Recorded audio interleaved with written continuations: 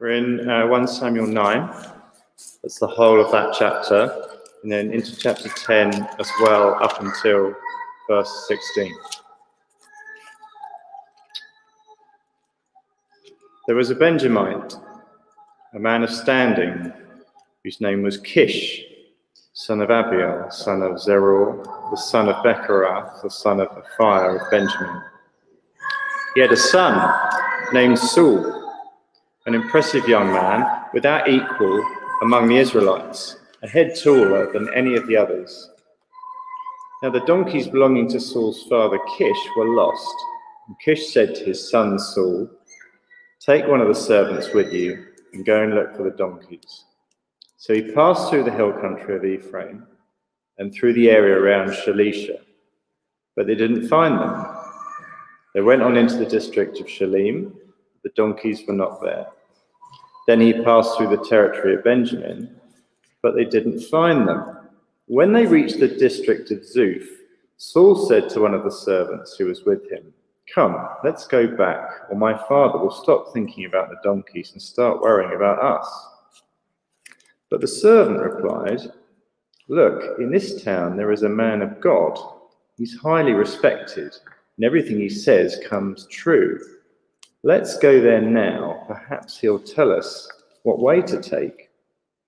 Saul said to his servant, "If we go, what can we give the man? The food in our sacks is gone. We've no gift to take the man of God. What do we have?" The servant answered him again. "Look," he said, "I have a quarter of a shekel of silver. I'll give it to the man of God so that he'll tell us the way to take." Formerly in Israel, if a man went to inquire of God, he would say, "Come, let us go to the seer," because the prophet of today used to be called a seer. "Good," Saul said to his servant, "come, let's go." So they set out for the town where the man of God was. As they were going up the hill to the town, they met some girls coming out to draw water, and they asked them, "Is the seer here?" "He is," the girls answered. "He's ahead of you. Hurry now. He's just come out to our town today, for the people have a sacrifice at the high place. As soon as you enter the town, you'll find him before he goes up to the high place to eat. The people will not begin eating until he comes, because he must bless the sacrifice. Afterwards, those who are invited will eat. Go up now, you should find him about this time." So they went up to the town. As they were entering it, there was Samuel coming towards them on his way up to the high place. Now the day before Saul came, the Lord had revealed this to Samuel. "About this time tomorrow, I will send you a man from the land of Benjamin. Anoint him leader over my people Israel. He will deliver my people from the hand of the Philistines. I've looked upon my people, for their cry has reached me." When Samuel caught sight of Saul, the Lord said to him, "This is the man I spoke to you about. He will govern my people." Saul approached Samuel in the gateway and asked, "Would you please tell me where the seer's house is?"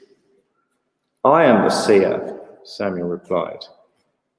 "Go up ahead of me to the high place, for today you are to eat with me, and in the morning I will let you go and tell you all that is in your heart. As for the donkeys you lost 3 days ago, don't worry about them, they have been found. And to whom is all the desire of Israel turned, if not to you and all your father's family?" Saul answered, "But I am not a Benjamite from the smallest, but am I not a Benjamite from the smallest tribe of Israel? And is not my clan the least of all the clans of the tribe of Benjamin? Why do you say such a thing to me?" Then Samuel brought Saul and his servant into the hall and seated them at the head of those who were invited, about 30 in number. Samuel said to the cook, Bring the piece of meat I gave you, the one I told you to lay aside."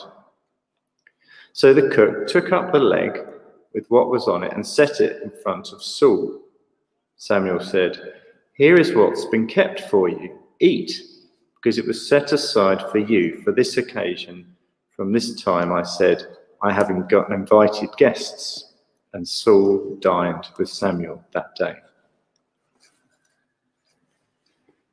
After they came down from the high place to the town, Samuel talked with Saul on the roof of his house. They rose about daybreak, and Samuel called to Saul on the roof, "Get ready, and I will send you on your way." When Saul got ready, he and Samuel went outside together. As they were going down to the edge of the town, Samuel said to Saul, "Tell the servant to go on ahead of us." And the servant did so. "But you, Saul, stay here a while, so that I may give you a message from God." Then Samuel took a flask of oil and poured it on Saul's head and kissed him, saying, "Has not the Lord anointed you leader over his inheritance? When you leave me today, you will meet 2 men near Rachel's tomb at Zelzah on the border of Benjamin. They will say to you, 'The donkeys you set out to look for have been found.' And now your father's stopped thinking about them and is worried about you. He's asking, 'What shall I do about my son?' Then you will go on from there until you reach the great tree of Tabor. 3 men going up to God at Bethel will meet you there. One will be carrying 3 young goats, the other 3 loaves of bread, and another a skin of wine. They will greet you and offer you 2 loaves of bread, which you will accept from them. After that, you will go to Gibeah of God, where there is a Philistine outpost. As you approach the town, you'll meet a procession of prophets coming down from the high place, with lyres, tambourines, flutes, and harps being played before them, as they will be prophesying. The Spirit of the Lord will come upon you in power, and you will prophesy with them. And you will be changed into a different person. Once these signs are fulfilled, do whatever your hand finds to do, for God is with you. Go down ahead of me to Gilgal. I will surely come down to you to sacrifice burnt offerings and fellowship offerings. But you must wait 7 days until I come to you and tell you what you are to do." As Saul turned to leave Samuel, God changed Saul's heart, and all these signs were fulfilled that day. When they arrived at Gibeah, a procession of prophets met him. The Spirit of God came upon him in power, and he joined in their prophesying. When all those who had formerly known him saw him prophesying with the prophets, they asked each other, "What's this that's happened to the son of Kish? Is Saul also among the prophets?" A man who lived there answered, "And who is their father?" So it became a saying, "Is Saul also among the prophets?" After Saul stopped prophesying, he went to the high place. Now Saul's uncle asked him and his servant, "Where have you been?" Looking for the donkeys," he said. "But when we saw they were not to be found, we went to Samuel." Saul's uncle said, "Tell me what Samuel said to you." Saul replied, "He assured us that the donkeys had been found." But he did not tell his uncle what Samuel had said about the kingship. Well done, John. That was, when it's read out loud, it's longer than when you've got it on the paper looking at it through the week. But what a brilliant job, John. Thank you for reading that. And my name's Nathan, and I'm on the staff team here. If you've not met before, if you're watching online, welcome to you, and welcome to you in the building as well. And perhaps you've thought, okay, I've braved it out in the cold, or I've tuned in online in the middle of the afternoon when there's other things on TV. And I'm hoping at the end of a pretty tough week, another tough week, that there's going to be an inspiring reading, an inspiring sermon. And then John reads it out, and it's all about lost donkeys. And you think, it'd be much warmer at home. Why have I come here? Or is there anything on TV? Well, don't change channels or go off YouTube. There's a lot of good stuff in here, and we're going to see some wonderful, wonderful news. But I need to pray and ask God's help. Father God, as we come to your word this afternoon, lots of these things seem quite foreign to our ears. It feels like a long time ago and not a lot to do with our lives. But I pray that by your Spirit, you would show us how these things do actually speak to us and how they point us to Jesus Christ. Would you reveal those things to us and change our hearts, we pray in Jesus' name. Amen. I think wherever you go in the world, it'd be true that people in different countries look for good leaders or look for good leadership, but they're often let down. Wherever you go in the world, people have high hopes for leaders, high hopes for leadership, but the reality doesn't quite match up often, does it?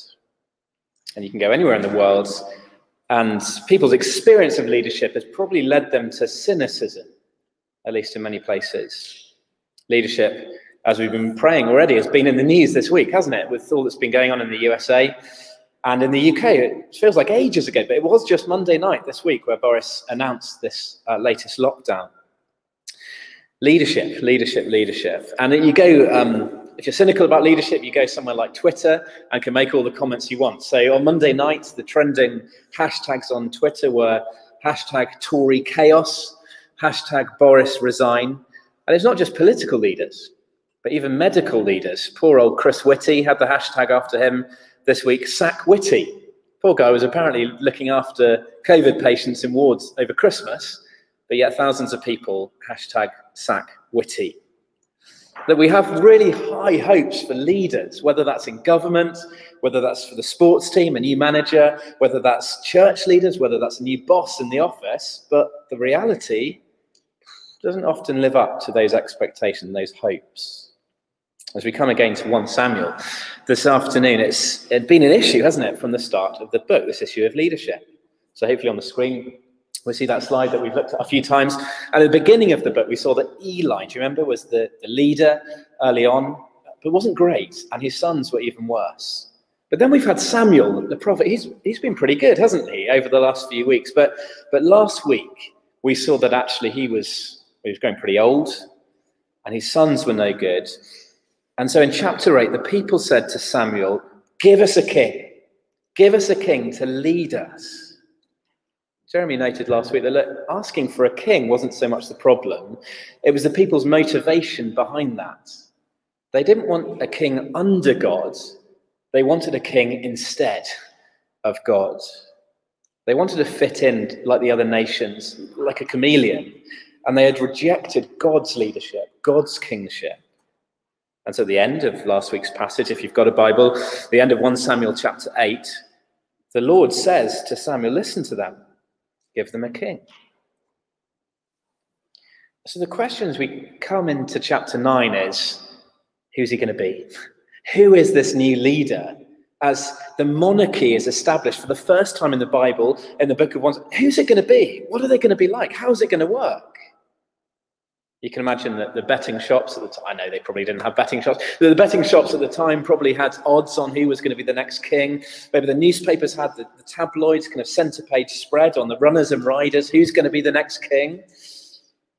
And we're led at the beginning, surprisingly, of chapter 9 into a corner of Israel, to a small, insignificant tribe of Benjamin. That was no claim to fame to belong to that tribe. And we're introduced in verse 2 to this man Kish, and more importantly, his son.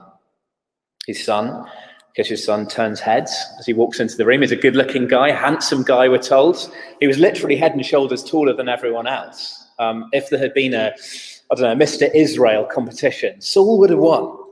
He was the Ryan Gosling of his day. I don't know, he's not very tall, actually, is he? He's a tall Ryan Gosling of his day.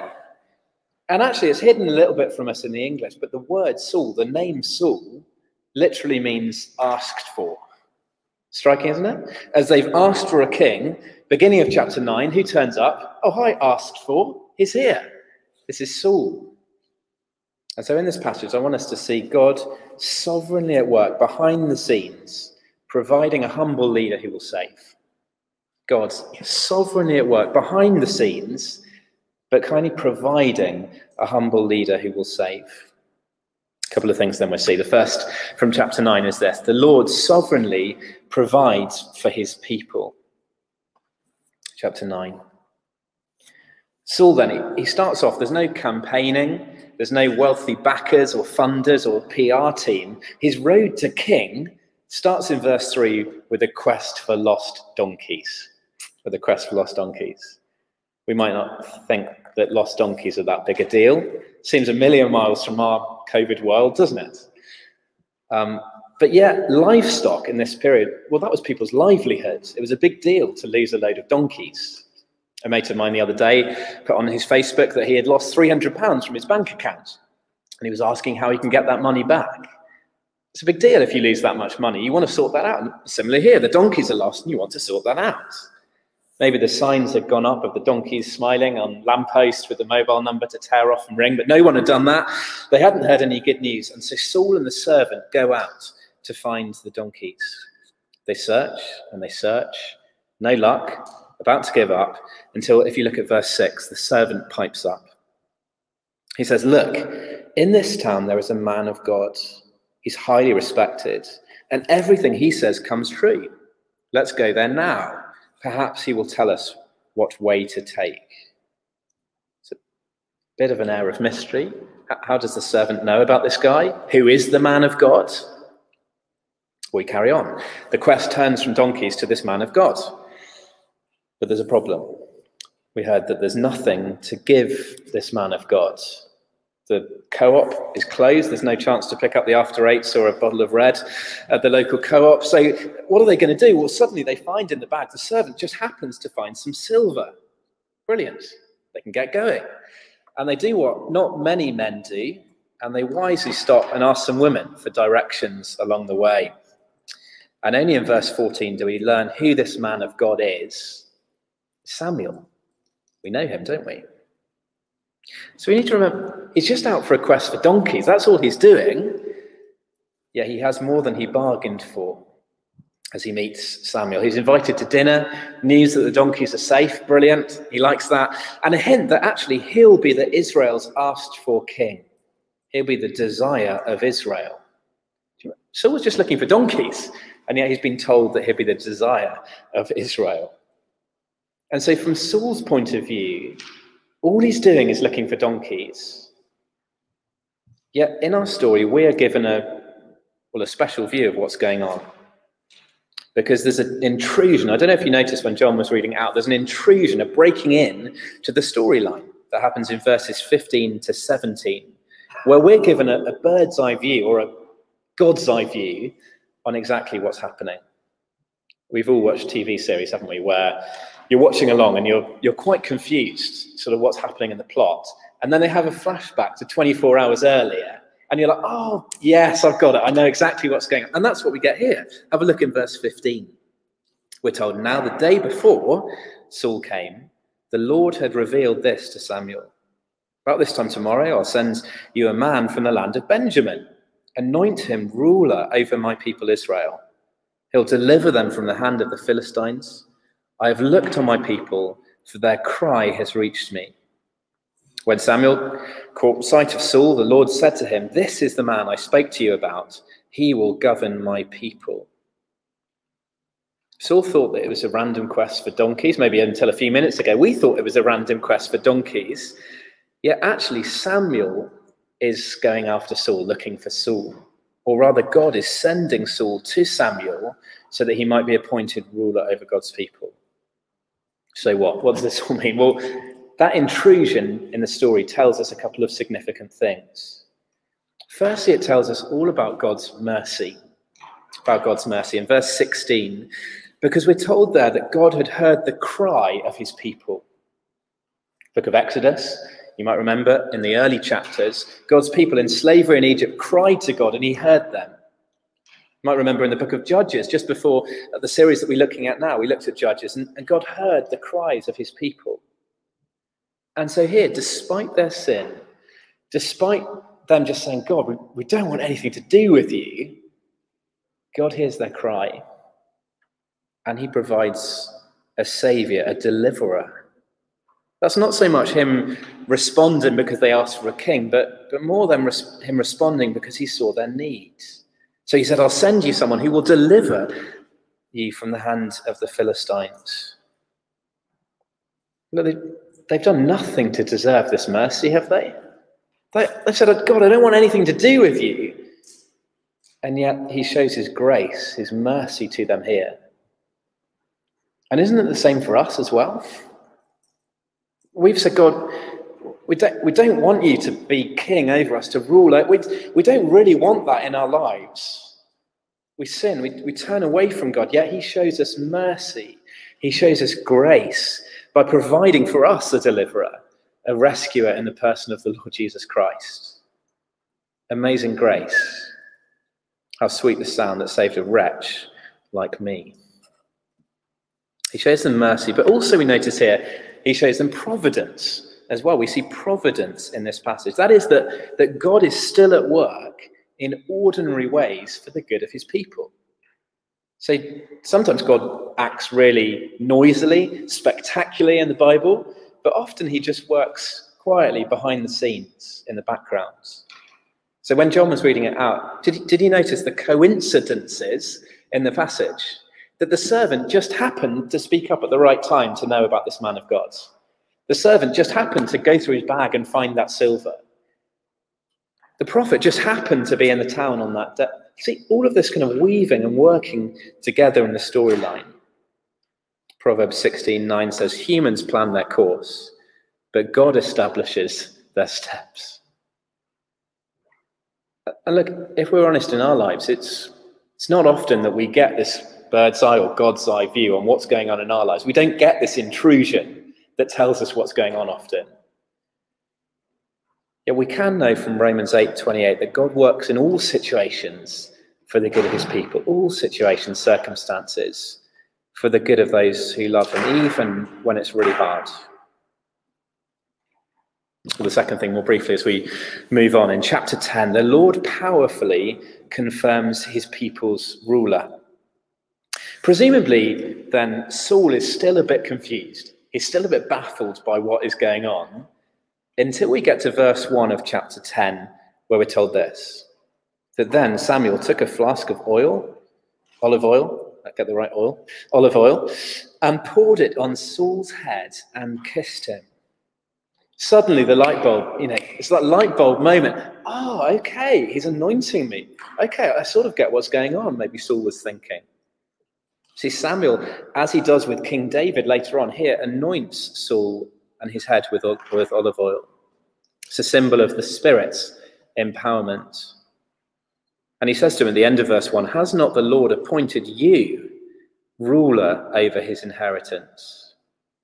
So maybe things are making sense to Saul. Okay, I've come here. Maybe it's not been random that I've come here and met this man of God, and now I've been anointed. But he's still he's a young guy. He's probably still kind of working out. He's still got Mr. Israel kind of competition and the medal in his head. What's going on? He's still wondering, perhaps. And Samuel predicts 3 signs, 3 events to Saul, which will take place for the purpose of confirming, of showing evidence that this really is truly from God, that he will be the king. 3 things then. He says, look, you're going to go on your journey and you're going to bump into 2 men near Rachel's tomb. He will tell you that the donkeys have been found. Brilliant. Okay, that's going to happen. You're going to go on from that and you're going to bump into 3 men after that going to worship God. They have 3 young goats, 3 loaves of bread, some wine, and they're going to offer you 2 loaves of bread. It's very precise, isn't it? And then the 3rd prediction, you'll meet prophets and the Spirit will come on you. We'll have a bit more on that next week. Look, these are so precise, aren't they? These predictions, these signs. And yet as he goes on the journey, we're told in verse 9 that all 3 of these things were fulfilled. It's got to be from God. It's not just random. These signs are so specific. So what do we do with this all? This long chapter, this long section? Well, as I said at the beginning, this is a significant moment in the history of Israel, as that the monarchy gets established, as here the first king is shown. And I think we see 4 hallmarks, you could say, of a biblical king. It should come up on the screen. The first one is that this king is chosen by God. We saw those signs, those providential, sovereign signs, that God is at work here, that this king is somehow chosen by God, weaving this together. The second sign, though, is that we see that the king should be, and is here, marked with humility. His origins are pretty humble, aren't they? There's one point where he says, look, it's not going to be me. I'm just a Benjaminite. Surely it won't be me. That's quite good, isn't it? We want that kind of humility in a king. Third thing we notice is that his reign is confirmed by signs. The oil, the anointing, but also those 3 amazing prophecies, predictions that came true. His reign is established by signs and confirmed by that. And then the fourth and last little thing, the king is to be one who is appointed to rescue. He's to deliver God's people. Do you remember 9 verse 16? From their enemies. And so at this point, it looks pretty rosy, doesn't it, for Saul as a leader? It looks pretty rosy for God's people in Israel. So far, so good with this handsome, tall king who has turned up. But actually, there were a couple of anticlimaxes. It's hard to note at first, but let me show you them. From 9 verse 16, Samuel is told to appoint him ruler, or you could translate that prince. He's not told to appoint him as king, at least not at this stage. See, God's purposes for a king are not going to be the same as the people's purposes and requirements for a king. Israel will still be different. They'll still be distinct from the other nations. God will be their king. And that's why he says they're still my people.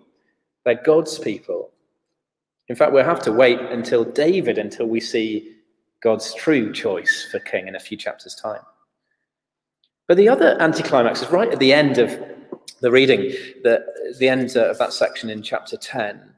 But do you remember that the uncle of Saul turns up and says, look, what happened? What did the man of God tell you? Tell me everything. And Saul doesn't really tell him. He sort of holds it back, doesn't he? Like some commentators say, oh, that's a great thing, that's good. Some say, oh, that's a bad thing. It's hard exactly to know whether that's good or bad, but it's at least strange, isn't it? That he's reluctant, at least as a king and ruler at this stage. Yet even after a promising start for Saul, he will fall short as a leader. He will fall short as a king as we go through 1 Samuel. Saul actually will turn out to be a symbol of the people's rejection of God. And I want us to see today that, look, human leaders, they will fail us. Human leaders will fail us in one way or another. Government leaders on the left or on the right. Bosses at work, that new boss that you think is going to be brilliant, they will let us down. For at school, a new teacher, they will let us down in one way or another. And tragically, church leaders will too. 2020 was another year of scandals with church leaders. Both the big celebrity pastors who speak at conferences and write books, failing morally, but also in circles closer to ours. Leaders who look so good at first, but failed in one way or another. And you need to know that Jeremy, that the leaders here at Trinity will fail you. We pray and hope that it won't be in a serious way, but we will let you down. See, these 4 hallmarks that we've looked at have and will only be fulfilled by a better Saul, the Lord Jesus Christ, where our high hopes for this leader, this king, are actually surpassed. Because he's a leader chosen by God. Jesus himself didn't take himself upon the honor of being a king, but he was appointed a king forever by God. But also Jesus as king was marked with humility, wasn't he? not from the tribe of Benjamin, but from the tribe of Judah. And he grew up in Nazareth. Nazareth, really? Insignificant. He was born in a stable. You can't get much more humble origins and start in life to that. He washed his disciples' feet. He didn't go looking for donkeys, but he rode on a donkey into Jerusalem. Humility. And actually, he was confirmed as king by signs, wasn't he? John's Gospel, for example, water into wine, healing the sick, opening the eyes of the blind, and most of all, rising on the third day from the grave, the ultimate sign. And of course, as well, he was appointed to rescue as king. So as we turn, maybe we've looked at it so many times at the beginning of Mark's Gospel, chapter 1, verse 1, and we just read it and kind of move on. But it is striking, isn't it, that it says this, the beginning of the good news about Jesus, the Messiah, that is the chosen, anointed king, who will go on, as we see, to deliver his people from sin and death through his death on the cross. But there is also, we need to know, a now and a not yet to Jesus' kingship. See, Jesus at this very moment has been given all authority in heaven and on earth. He is the King of Kings at the moment. He is the Lord of Lords, and he should reign in our hearts. But there's also a not yet element to Jesus' kingdom and his kingship. One day he will, it's going to be brilliant. One day he will return to rule. On that day, every knee will bow before him, every tongue confess, and at that moment, everyone will recognize and honor his royal authority. So as we finish, I just want us to be left with a warning and then left with a short encouragement as well. First of all, then, with a warning not to put our hope or our faith in earthly rulers or leaders. We'll be let down by them time and time and time again. Psalm 146 puts it so well. Do not put your trust in princes or in human beings that cannot save. Don't do that. It's a warning, and we need to hear it. And maybe some of us need to repent today and say sorry to God for the ways in which we have put our trust and our hope in human leaders, whoever they might be.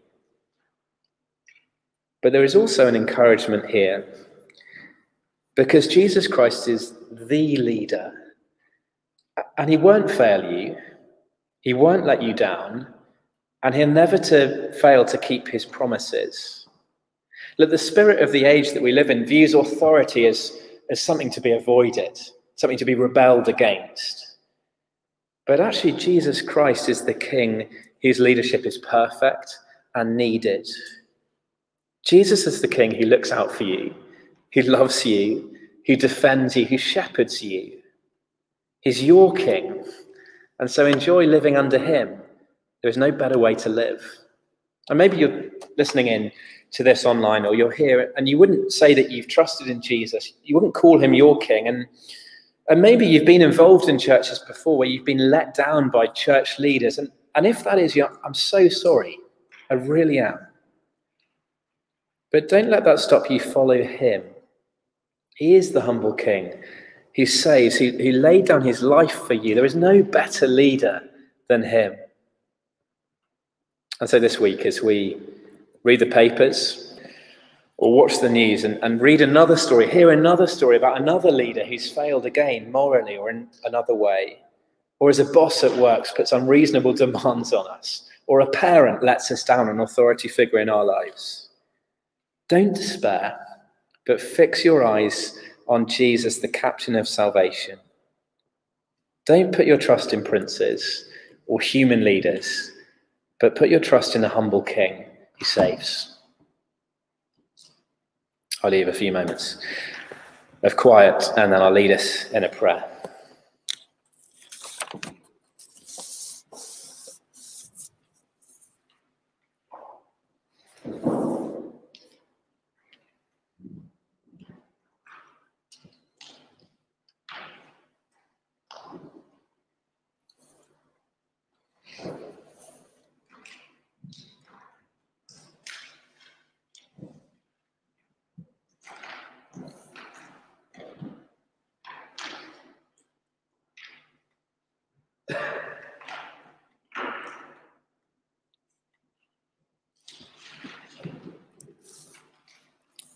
some words from one of the verses of a famous king, crown him with many crowns. Crown him the Lord of heaven, enthroned in worlds above. Crown him the king to whom is given the wondrous name of love. Crown him with many crowns, as thrones before him fall. Crown him, you kings, with many crowns, for he is King of all. Amen.